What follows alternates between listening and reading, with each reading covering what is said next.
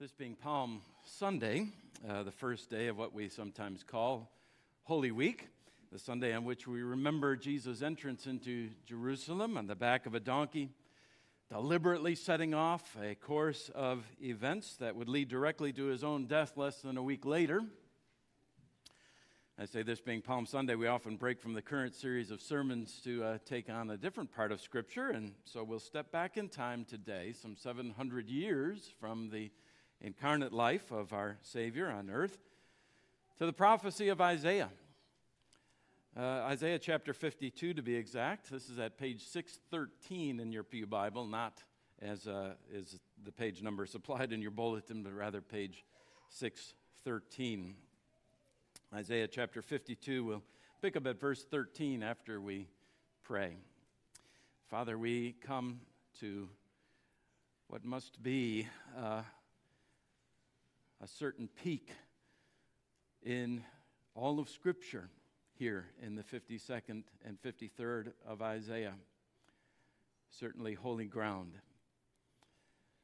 So, Father, we pray that you will grant to us the grace to receive these things for what they are, the glorious gospel, in fact, of our Lord and Savior Jesus Christ. It's in his name we pray. Amen. Isaiah chapter 52, verse 13. Behold, my servant shall act wisely. He shall be high and lifted up and shall be exalted. As many were astonished at you, his appearance was so marred beyond human semblance, and his form beyond that of the children of mankind. So shall he sprinkle many nations.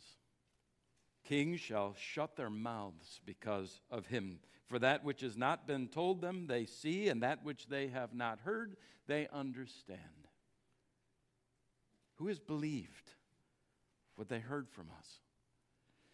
And to whom has the arm of the Lord been revealed? For he grew up before him like a young plant, and like a root out of dry ground. He had no form or majesty that we should look at him, and no beauty that we should desire him. He was despised and rejected by men, a man of sorrows and acquainted with grief. And as one from whom men hide their faces, he was despised, and we esteemed him not.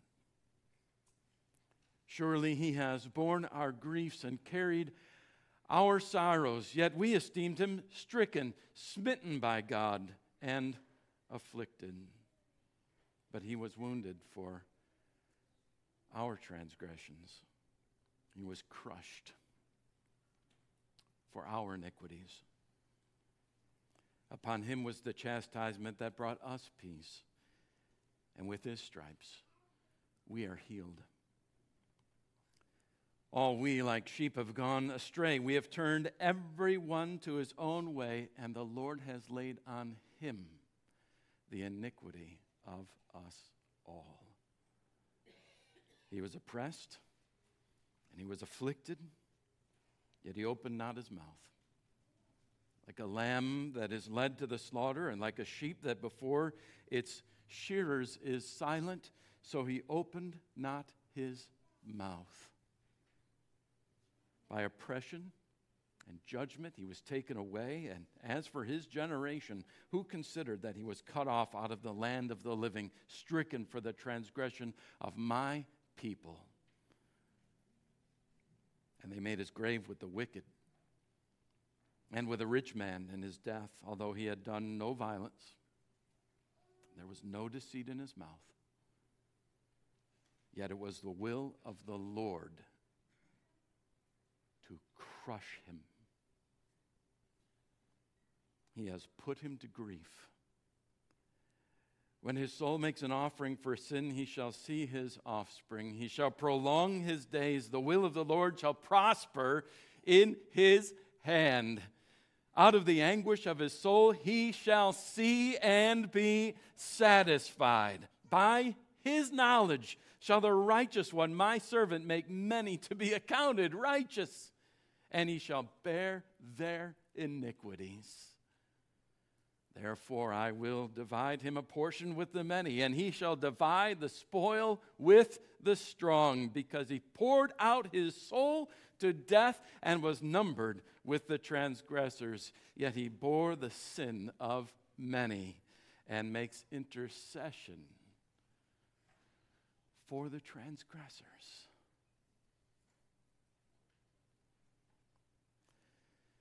Behold, my servant will act wisely. Yes, he shall be high and lifted up. Ah, yes. We can picture that in our mind's eye, can't we? Wise, yes. Raised up, of course. This is the Lord highly exalted. Of course, what else? This is the servant of God. This is the Savior. This is the victor. This is the deliverer, the Messiah. He has come to save. He has come to reign. But what is this, Isaiah? They will be appalled at him? Disfigured he is beyond that of any man, his form marred beyond human likeness? What can you mean, Isaiah? What can you possibly be saying? Even the scribes had to scratch their heads 700 years before the coming of Christ when Isaiah penned them. They read these words by the inscription of the Holy Spirit. Yes, even Jesus' own disciples, as we've seen again and again in Matthew's gospel in recent weeks, couldn't even understand, not even just a few days before these things actually came to pass. They didn't get it. They couldn't understand it. They couldn't grasp it. As Jesus clip-clopped his way into Jerusalem that Sunday morning on a donkey, and the crowds cheered the coming of the king, their deliverer, strewing their clothes along his path, waving the Palestinian flag, palm branches in the air. Verse 13 might well have been on their minds, right? The servant king acting wisely, raised and lifted up and highly exalted. But nobody was thinking about verse 14. About the delivered, disfigured, beaten beyond recognition. Disfigured, beyond human appearance, stricken by God, smitten, afflicted. Nobody, that is, except for the servant himself, who knew full well from the Scripture exactly where these events were leading. Shock and dismay would overcome the disciples before the week was out, as doom and humiliation and ignominy took the place of praise and adoration and exaltation for this servant. And by Friday, his appearance would be so appalling that far from thinking him the servant of the Lord, they will wonder if he's even a man. This servant, of course, is a man. Jesus Christ was, still is today, even in heaven, a man, fully man, genuinely man, as in every way you and I are saved for sin, though obviously he's glorified now. So all of this suffering he underwent exactly the way you or I would have undergone it. Exactly the same way as a 100% human being would. At the very same time, he's also God, 100% God. He is God the Son, and so he's both identified with the Lord and distinguished from him, as the same prophet pointed out to us, Isaiah, just a short time ago at Christmas time, the child who was born, yes, a genuine child, but whose name shall be called Mighty God. He is the infinite God-man, and only as the God-man is he qualified to do the work of salvation. The writer of Hebrews tells us to consider him to consider him who endured from sinners such hostility against himself. So that's exactly what we're going to do this morning. Consider him. First, consider with me the servanthood of the God-man, of our Savior, Jesus. Behold, my servant, says the Father, verse 13, my righteous servant, in verse 11. But how is he a servant? Well, in two ways. He's a servant in the sense that he's under the assignment, under the command of another. By his own willing submission to the Father, he obligated himself to the fulfillment of the particular mission that the Father had given him to do and to accomplish. He says in prayer to his Father in John 17, you remember this, I have finished the work that you gave me to do. His very death here described in bloody terms by Isaiah was part of that work. John 10, the reason my Father loves me is that I lay down my life. No one takes it from me. I lay it down of my own accord. This command I received from my Father. So truly, he is a servant. He's a servant of his Father, doing the will of his Father in heaven. But maybe we might say even more than that. Because he was under the assignment, more than because he was under the assignment of his Father, Jesus was a servant because he became a man, because he was a man. And for God the Son to be a man, there had truly to be a lowering of himself. Who of us can tell how far that humiliation went? That is what a servant is, right? He's someone who is underneath, he's below someone else. And that is what Jesus placed himself, isn't it? He made himself. Would you please try to wrap your minds around this with me a moment? God the Son made himself your servant.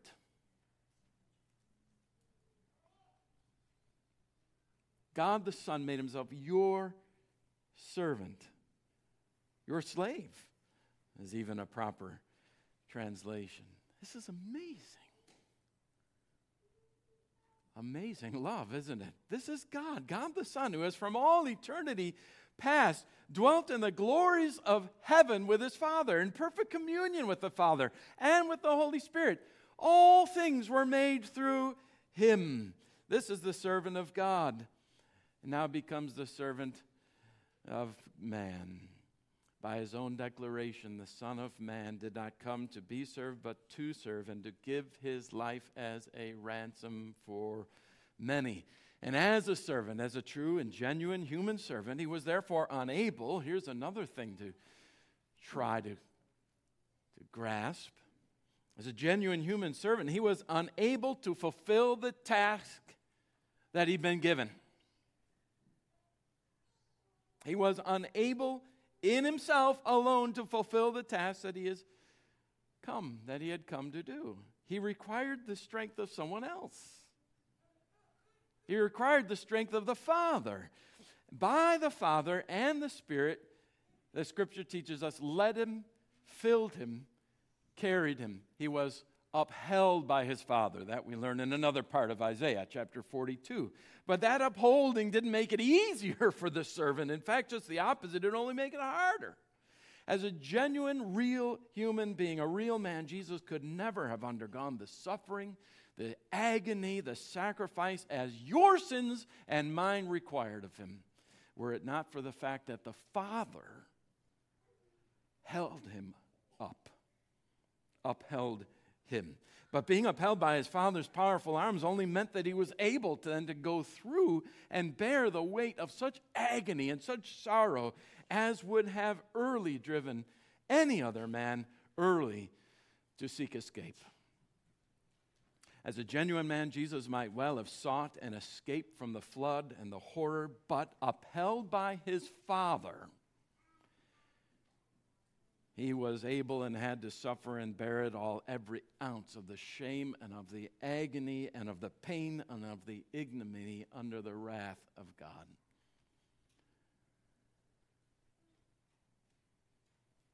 It would have destroyed any other man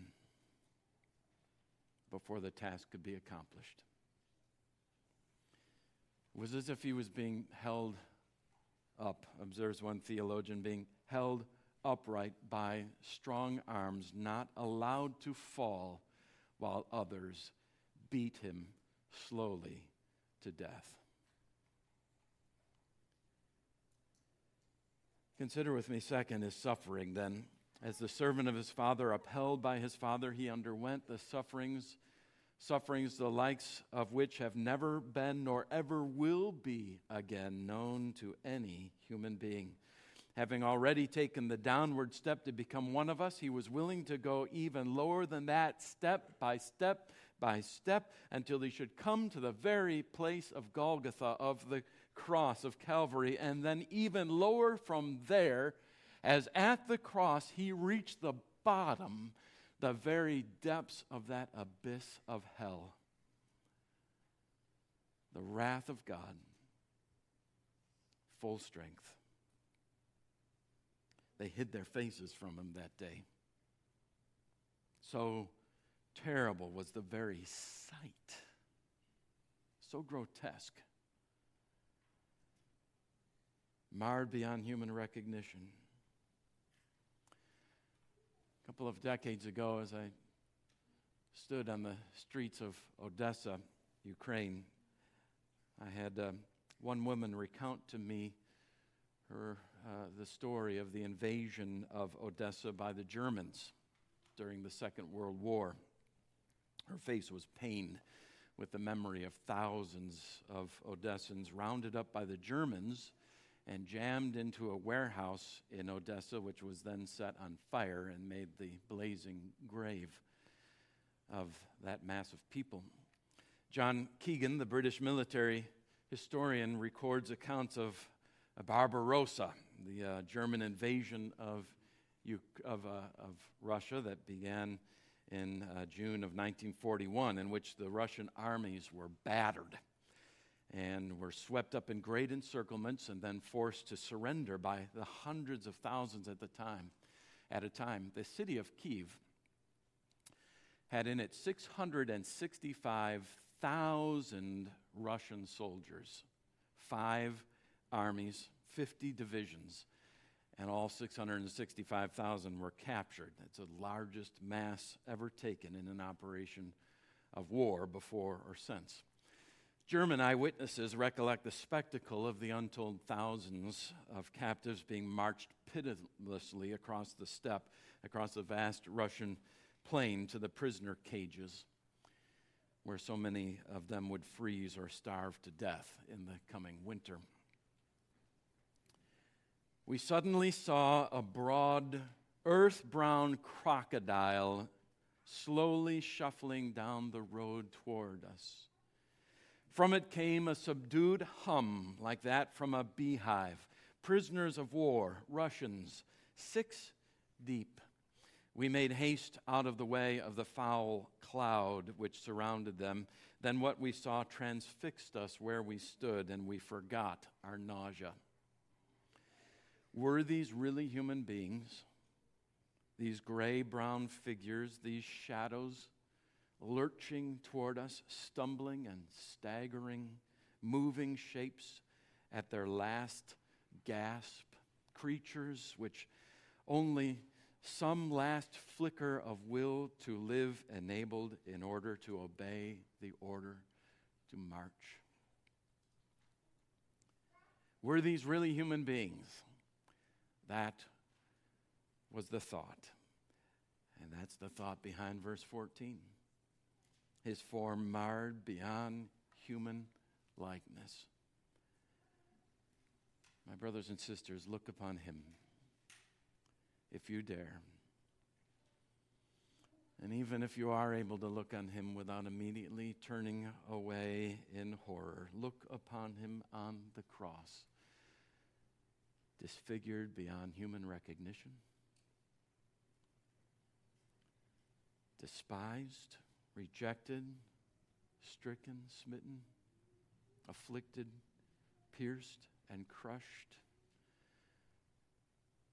The blood running down his agonized limbs as the creator of mankind hangs exposed in creaturely naked shame. Here, nailed to the cross, is the Lord of glory, stripped of every shred of human dignity as they cast lots for his very last piece of clothing. From his exalted throne in heaven to the bitter ignominy of the cross, personal devastation and ruin. We aren't prepared, are we? We're not prepared to accept the fact that this is, and nothing less than this, is what was required to secure our salvation. To satisfy the wrath of God against every one of us, that we might be forgiven. But it was. This is what the servant had to suffer to save you. The servant had to suffer in order that he might become third, our substitute. He took our place. He took your place. That's the sum and substance of our salvation. Substitution. Who should have been nailed there? Who should have been beaten beyond human recognition? Who deserves to be nailed to the cross under the curse of God's law and wrath? Who is it? You tell me. You know who it is. It's you. It's me. Look on him taking the punishment, the penalty that we deserve. Why? So that we might have peace with God. He takes the punishment so that we might have peace. He suffers the violence so that we might have reconciled peace with God. The scripture makes this point in a myriad of ways, this substitution. Look, the Lamb of God who takes away the sins of the world. John says at the very beginning of our Lord's ministry. Or the Son of Man came to give his life as a ransom for many, as our Savior himself said. Or Christ was sacrificed once to take away the sins of many people. Or he himself bore our sins in his body on the tree. You know, the entire sacrificial system you've been reading about if you're making your way through the Bible in a year. That whole system of Scripture points to substitution, doesn't it? To the sheep, to the lamb, taking the lamb slain in the place of sinners, taking our sin with him. Watch the pronouns. Just look at the pronouns in Isaiah, verse 4. Surely he has borne our griefs and carried our sorrows, yet we esteemed him stricken, smitten by God, and afflicted. But he was wounded for our transgressions. He was crushed for our iniquities. Upon him was the chastisement that brought us peace, and with his stripes we are healed. All we, like sheep, have gone astray. We have turned everyone to his own way, and the Lord has laid on him the iniquity of us. Christ for us, Christ in our place, the servant for the servant, suffering precisely so that we might escape the sentence by satisfying forever divine justice for you and for me and for all of the sheep for whom the Good Shepherd laid down his life. You say it in your hearts with me. In my place, condemned, he stood, sealed my pardon with his blood. Hallelujah. What a Savior.